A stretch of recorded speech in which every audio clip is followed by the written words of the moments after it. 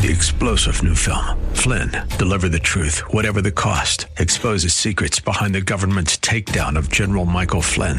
Flynn knew what the intel world had been up to. He ordered the first audit of the use of contractors. This set off alarm bells. He told the truth. He was the most dangerous person for Donald Trump to hire. They had to get rid of Flynn. Flynn, deliver the truth, whatever the cost. Available now. Watch it today. Go to salemnow.com. salemnow.com. Welcome once again to Dr. Everett Piper. It's Thursday. It's time to wade into the battles, the cultural war, and our general, Dr. Piper, is with us. He is a former university president. He is a twice-weekly columnist for the Washington Examiner. He's a podcast radio host called The Rebellion. His program is called The Rebellion, and he is a county commissioner in Osage County, Oklahoma. Dr. Piper, welcome back. Morning, Bob. Hey, in a sane world, Riley Gaines would be the woman of the year on every magazine cover across the nation. She's a hero and a superstar for what she's doing.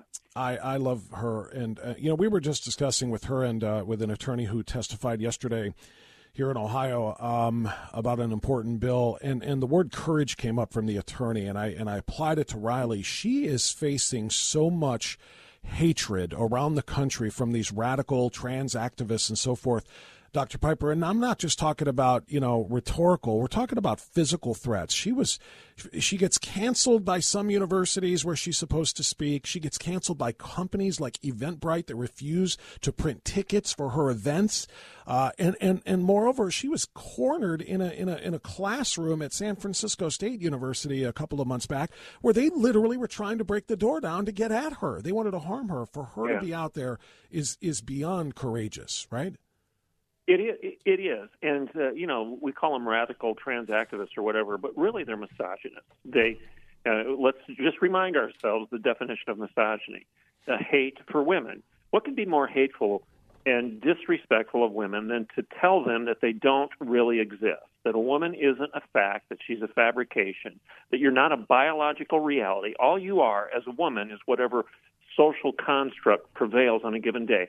And if a dude that's 6'6", 6'7", wants to compete against you in a sport, and he comes out on a given day or a given hour and says, I'm a woman, then that makes it so. This is misogyny in the extreme, and she's fighting it, and she should be the woman of the year. But instead, these idiots that are publishers of these magazines are putting pretend women, men, on their covers, claiming they are women of the year when you've got females like Riley Gaines that are actually heroes and showing great courage. Yeah, I agree. That's well said. And I wish I had thought of it to say it that way. I wish more people would. That it is misogynistic. It is a hatred for women, a complete disrespect for women to be able to do this sort of thing. And by the way, speaking of what you just said about how she should be the woman of the year instead of these fake women, she tweeted about this, in fact. The Penn State University appearance that she had scheduled, she'd been invited to speak, and then they canceled it. And so she showed up there anyway with a bullhorn and just spoke outside to anybody who would listen. She tweeted about this morning. That same university now has, in the same exact venue, now has Dylan Mulvaney scheduled to speak there next week. So they threw the real woman out, who is there to defend women, and they're bringing the fake woman in to stand there and mock women, and that's what Penn State has decided to do. If more women would follow Riley Gaines and rise up and say, no, women should be respected. We will not accept this cultural misogyny. We will not accept being dumbed down and deconstructed to the point where men can claim our space and claim our identity. If more women would follow her lead, then they would win. We would win. But it's going to take a mass movement that follows Riley Gaines rather than just having one or two women out there doing what she does. Yeah, that's well said. And you know what this makes me want to do is do a little bit of a cross-promotion of our interview that we did for my TV program, Strictly Speaking, that aired yesterday, by the way, for the first time. It premiered yesterday. It'll be rerun numerous times during other time slots. But I tweeted out and Facebook posted a short little edited clip of our conversation in which we talk about colleges and universities like Penn State. After what we just discussed, I feel like bringing it up again here, and whether or not it's worth the extraordinary expense and the threat of losing the identity of your kids to send them to college anymore, Dr. Piper. We talked about it in depth on that program. Can you give us a scaled-down version of it now? Sure. And I said to you when you asked me that question on your show, context. Context is always king here. So the context for my answer is that I grew up in a blue-collar family with a mother and father that did not even have a high school diploma. So education changed my life. I'm obviously a huge fan of the ivory tower and all of the doors that it opened for me that I never would have been able to walk through had I not gone on and gotten a college degree and then a master's degree and then a PhD. So I'm a huge fan of education. Obviously, I was a university president. My entire profession was in education and in the academy. However, today's academy, it's not the ivory tower any longer. It's the Tower of Babel. The academy, by and large, has been corrupted. It has fallen. And rather than pursuing truth, the academy, the colleges and universities across our nation seem to be celebrating degrees, diplomas, and opinions. It's absurd. I never gave anybody a diploma and opinions when they graduated at Oklahoma Wesleyan University when I was the president. That would have been ludicrous to say, congratulations, here's your diploma and opinions. That's asinine. That's crazy. But that's essentially where the academy is today. So is it worth it? Well, only if you do your homework as a parent or as a student, if you're paying for it yourself, and make sure that the university or the college that you've chosen to spend tens of thousands, if not hundreds of thousands of dollars on, is actually interested in pursuing the truth rather than propping up opinions and promoting propaganda. I told you that on your show there are a handful, and I literally mean that. I think there are only a handful of universities left that really care about pursuing the truth. And most state universities, almost every single one of them, are now more interested in safe spaces than in the sanity of pursuing what's right and just and real and true. I never would give you a pat on the back because you wanted your safe space when I was a university president. I wanted you to pursue what was right and real and true, even if it was uncomfortable.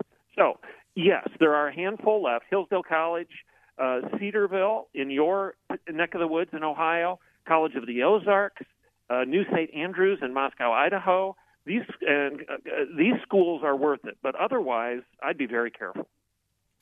That's very well said, and I want people to watch the entirety of our interview and that whole conversation. I may have said this to you when we signed off. When we recorded that the other day, but I'm not sure, so I'll say it now. That was one of my favorite interviews I've done since we started that program. We've done, I don't know, a couple dozen so far, and I've had some really, really phenomenal guests on. I've had some very high-profile people and very introspective people and very entertaining people, but I really enjoyed that. And I say that not because you and I speak once a week on the radio, but because it was entertaining, it was enjoying, it was in-depth, and I really want people to make sure that they watch that. It was a full hour and 5 minutes, no commercials, and Dr. Piper really let loose on all of these things affecting the crumbling world of academia and our cultural rot in a huge way. So I want to thank you for doing that, and I want to make sure everybody watches that. All right, so let's get down to business. On our weekly chats here, we like to talk about what you write about. And we're going to start out with heroes and villains in Westerns and Western civilization. This is a really interesting piece as you tackle the literary world and the entertainment world to a degree, if you are entertained by literature as well, and why and how it should be more uplifting and how it should be more viewed in a more positive way. I really enjoyed the part in which you talk about Western culture being first and foremost Christian culture. We don't think of it that way, and it isn't often presented that way in literature or in works of art, but it should be, because that's where its origin is. Can you give us more? Well, I'm basically trying to remind people that Western civilization is a good thing. It's not a bad thing. I mean, every day when you turn on the news and listen to the talking heads in mainstream media, they're bemoaning Western culture. Colonization, white cisgender leadership needs to be torn down. And, this movement to talk about everything as being bad that came out of Western civilization. Well, I want to remind people that Western civilization gave us the things that we enjoy today. Western civilization gave us Copernicus, Dante, Giotto, Becket, Gutenberg, Chaucer, Charlemagne, Wycliffe, Magellan, Botticelli. I mean, the list goes on. Augustine, Aquinas. Western civilization has given us the freedoms that we enjoy today. It's given us the cathedrals of Europe. It's given us the assumption that religious liberty is a good thing rather than a bad thing. The march of Western civilization, the march of the church across culture, has seeded the democracies that we take for granted in our current day. It has seeded the museums, the hospitals. The colleges and universities are the result of the march of Western civilization. And I kind of equated that to the Westerns. There was a day, probably before the 70s, 1970s, or maybe the 1980s, when a Western was pretty predictable. You painted the good guy in a white hat and the bad guy wore a black hat. And the assumption was there was a clear demarcation, a distinction between good and bad, that good and evil could be clearly distinguished. And yes, it was more simplistic than we recognize in daily life, but it was still a good idea in my judgment, and I think in the judgment of almost everybody at the time, to have a good character and a bad character and to draw the distinction between the two. And that used to be the case for teaching United States history, American history, or Western civilization. You recognize the distinction between good and evil. In other words, as C.S. Lewis said, we recognized that it was better to be aspiring to a vacation at the beach because you know it could be had, as opposed to being too easily satisfied with just making mud pies in the back alley, the mire and the mess of your daily existence. Reach for something more beautiful and grand and glorious than what you have today, because it can be had. That summarizes Western civilization. But today we sit around and we disparage it. We, meaning the left wing, the progressive left, they disparage the West as being bad rather than good, and therefore they diminish the beauty of what could be had through Christian worldview, the biblical worldview, the march of the West. And I think that we're suffering the consequences of that on a daily basis as a result of diminishing this distinction. And everybody's wearing a gray hat today rather than a white hat or a black hat. We just don't even recognize the difference. Yeah, and we need to. And like I said, I mentioned the positivity of it all, and I'm looking at one of your lines. Can any culture survive that spends so much energy highlighting its mistakes? Is our fixation on our nation's sins rather than its saints bearing good or bad consequences? And if you are of the mindset to focus on the mistakes and focus on our worst moments and our worst decisions and our worst institutions and so forth, you're always going to view Western civilization as bad. But we have done so much more good than bad, and it does impact how we view this. Let me ask you this. You ran through that list, Copernicus, Dante, Giotto, and so forth. What percentage of Americans over the age of 20, I don't know, I'm guessing 20, do you think even know who those people are? And shame of it.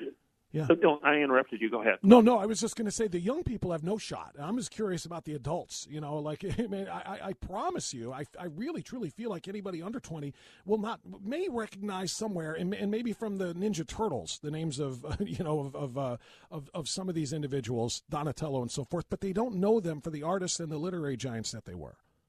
Well, points, well, I don't know what percentage, but it's probably a lot lower than we want it to be, and we might be shocked to find out how low it really is. And even if they recognize the name of Chaucer or Charlemagne or Wycliffe or Botticelli or Becket or Dante, they might recognize the name, say, oh, yeah, I've heard of that before, but have they ever read anything positive about any of those people, let alone read their original works? And the answer is no. They don't know why these names. They don't know why Shakespeare means anything in terms of Western civilization, or Marco Polo, or Amerigo Vespucci, or John Cabot, or Vasco da Gama. In fact, if they've heard anything about those explorers, they probably heard bad things rather than good things. Columbus is now villainized rather than celebrated. And there's a reason for this. We've lost the pride that's necessary to keep any culture bound together. And one point I want to make clear before you take a break is this. It's ironic, isn't it, that the people who disparage Western civilization the most, the left, the progressives, they have to use Christianity to condemn Christianity. What do I mean by that? They have to use Christian values like justice and freedom and human dignity. Those are Christian values. Those are biblical values. They have to use the Bible to cleanse Western civilization of its sins. So by by definition, they're affirming Christianity rather than really disparaging it because they can't condemn the sins of a Christian world. And yeah, we've made mistakes. Trail of Tears, the Inquisition, for example, we've made mistakes, but you have to use the very premise of Christianity to cleanse culture of its sins. Otherwise, you have no soap left to do so. Yeah, that's very well said and wonderfully pointed out. The fact that they have to use the tenets of Christianity in order to condemn it is astounding indeed. And by the way, where is our world now when Dr. Everett Piper and left-wing Bill Maher are essentially using the same talking points? Bill Maher, I don't know if you know this, did a commentary, and he's been moderately red-pilled. I think a lot of people have been surprised by some of the things that he has said in recent months. But he did a commentary in defense of Western civilization just I don't know, 2-3 weeks ago or something like that I did watch, and I was very, very impressed. It wasn't as in-depth as yours, but the mindset was the same. And if you've got people on both sides of the aisle trying to say, what was built here by some of these giants that you listed there in Western civilization was pretty good. It was pretty good for the world. It was pretty good for humanity. I think that's quite a statement. Yes, and when you and I and Bill Maher are saying the same things, and we have been in many ways for a couple years now at least. Now, Bill Maher, I don't appreciate his humor, and I don't agree at all with his anger toward the church, and I would even challenge him if I were ever on a show. Bill, you're angry at the church, but you're using the church's premise, the church's ideals, as the basis for your anger. So recognize the soap you're using to cleanse the culture of the sins of the church is the church, the ideals of the church. Anyway, I really he is aggressively atheistic. He is very, very strong in his defense of his position that there is no God. So you're right. He's using God's church in order to advance some of these criticisms of it. Yeah. But I was glad to see that he did defend Western civilization against those. He didn't do it from obviously a less informed position, I think, and certainly a less faith-filled position than you did. But the end result was defense of Western civilization. So, Dr. Piper, we've only got about 3 minutes left here to talk about the essentials of Christian faith. The question you were asked on Ask Dr. E this week in the Washington Times was, I've heard that one of John Wesley's famous axioms was, in the essentials, unity, in the non-essential, liberty, in all things, charity. I'm just curious, what do you think the essentials of the Christian faith are? Give us 3 minutes worth of that. Okay, this is my stump speech. I love this message, and I want everybody to hear it right now. It's very simple. First of all, it doesn't matter what I think the essentials of Christianity are. Christianity isn't defined by me or you or anybody else. Christianity is defined by the Bible. So let's go to the objective truths of the Bible. And I would say there are 4 key things that Christians have to subscribe to that are clearly outlined in the Bible. The primacy of Jesus Christ is number 1. Jesus is the Son of God. He's the Alpha and the Omega, the beginning and the end. He's the King of Kings, the Lord of Lords, the Lion of Judah, the Lamb of God. He's my Savior, my King, and my Lord. He's the light of all learning, and he's the Lord of my daily life. Jesus is the Son of God, number 1. Number 2, truth is revealed by God. So the primacy of Christ is number 1. The pursuit of truth is number 2. Truth is real. Truth is an objective fact. It's a revelation of God. It's not a construct of man. It's what we just talked about. Truth is not an opinion. It's a reality. I don't care what your opinion is. I want to know what's true. So Christians have to believe that truth exists with a capital T. So the primacy of Christ and the priority of Scripture. The third one is the practice of wisdom. The practice of wisdom. That holiness, obedience is demanded by God. It is not optional. So you've got the primacy of Christ, the pursuit of truth, and the practice of wisdom. And what's the fourth one? The fourth one is the priority of Scripture, that the Bible is the Word of God. So you've got the primacy of Christ, the priority of Scripture, the pursuit of truth, and the practice of wisdom. Those 4 things necessary to claim Christianity. And if you step outside of those 4 corner posts of the field, if you will, of Christianity, you're outside of orthodoxy, and you're trying to make it up as you go. Jesus is the Son of God. The Bible is the Word of God. Truth is given by God. It isn't made up by you and me. And holiness, sanctification, obedience is demanded by God. It is not optional. That's Christianity.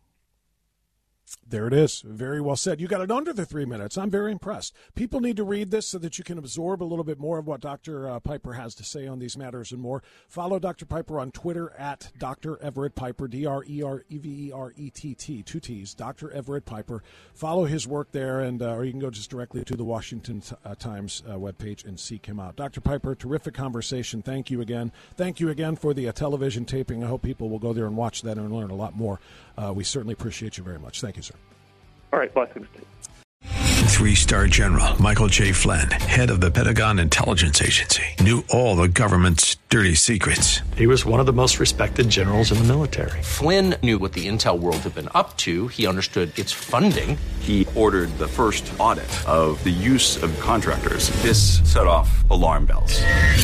The explosive new documentary, Flynn, Deliver the Truth, Whatever the Cost, uncovers the facts behind this scandal. Flynn told the truth. He was the most dangerous person for Donald Trump to hire. I find out the worst enemy that I'm going to face in my life is right here in America. They took my assessment and they wanted me to change it. And I was like, I'm not changing it. They had to get rid of Flynn. With in-depth interviews, archival footage, and never-before-seen personal records of the man behind the headlines. I just felt like I was drowning. Flynn, Deliver the Truth, Whatever the Cost. Available now. Watch it today. Go to salemnow.com. salemnow.com.